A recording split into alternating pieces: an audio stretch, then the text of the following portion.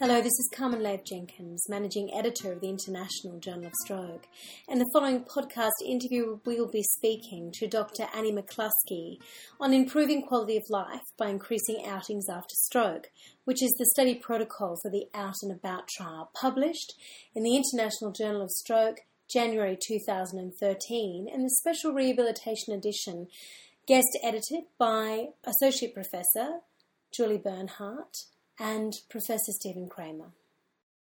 I'm Dr. Annie McCluskey. I'm an occupational therapist and a health services researcher from the University of Sydney in New South Wales, Australia. Can you please give us an introduction to the design of the Out and About trial? It's a cluster randomised controlled trial, and we're recruiting teams as the clusters in this trial.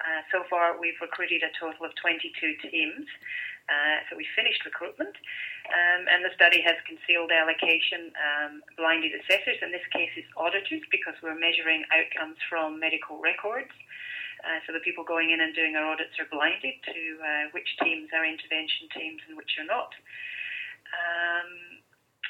We are randomising our teams when we recruit them, and the teams are small teams of rehabilitation professionals who work in the community or in an outpatient department who see at least 10 people with stroke per year. So typically it will have one occupational therapist, one physiotherapist, sometimes a few of the same professionals, and a therapy assistant in the team.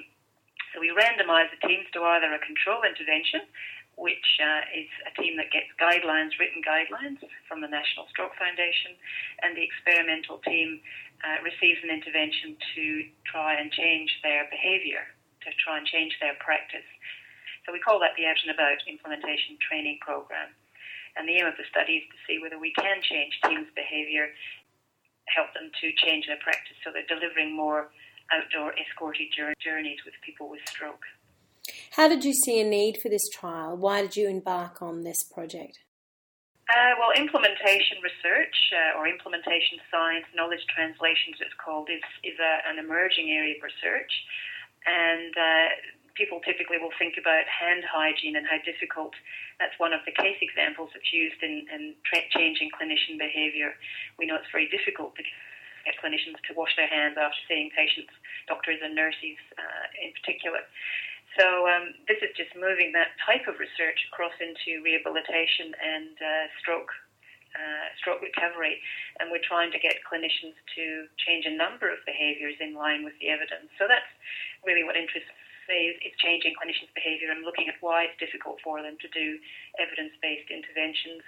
Why this particular topic? I'm interested in community participation and life after hospital for people who are recovering from a stroke, because a lot of research is typically focused on the what I call the pointy end, the acute care end, which is important, but people live for many years after their stroke, and often there's not as much research dedicated to community participation and driving and transport and travel. So what are the anticipated or potential outcomes for the study? If we find that we can change clinicians' behaviour in the community, then there's potential benefits for rolling that out more broadly across many more teams, obviously, and increasing physical activity levels for people with stroke and social participation. So I guess it has a twofold benefit, the research. If it's successful and the outcome's positive, we'll know much more about how to change clinician behaviour in particular settings. And I've got private hospital services as well as public hospitals in the sample of 22 teams. So we can see some of the similarities, but many of the differences between public and private sector practice change. And then we have potential outcomes for people with stroke who get the benefit of a more focused intervention based on the research. The third potential outcome is for researchers who are always looking for ways of objectively measuring outcomes in trials. And we're using a GPS device to measure how far and how often people are travelling outdoors. And we'll have data on hopefully a couple of hundred people with stroke by the end of the trial, looking at where they're going, how often they're going out, and the nature of their travel and transport in New South Wales, Australia.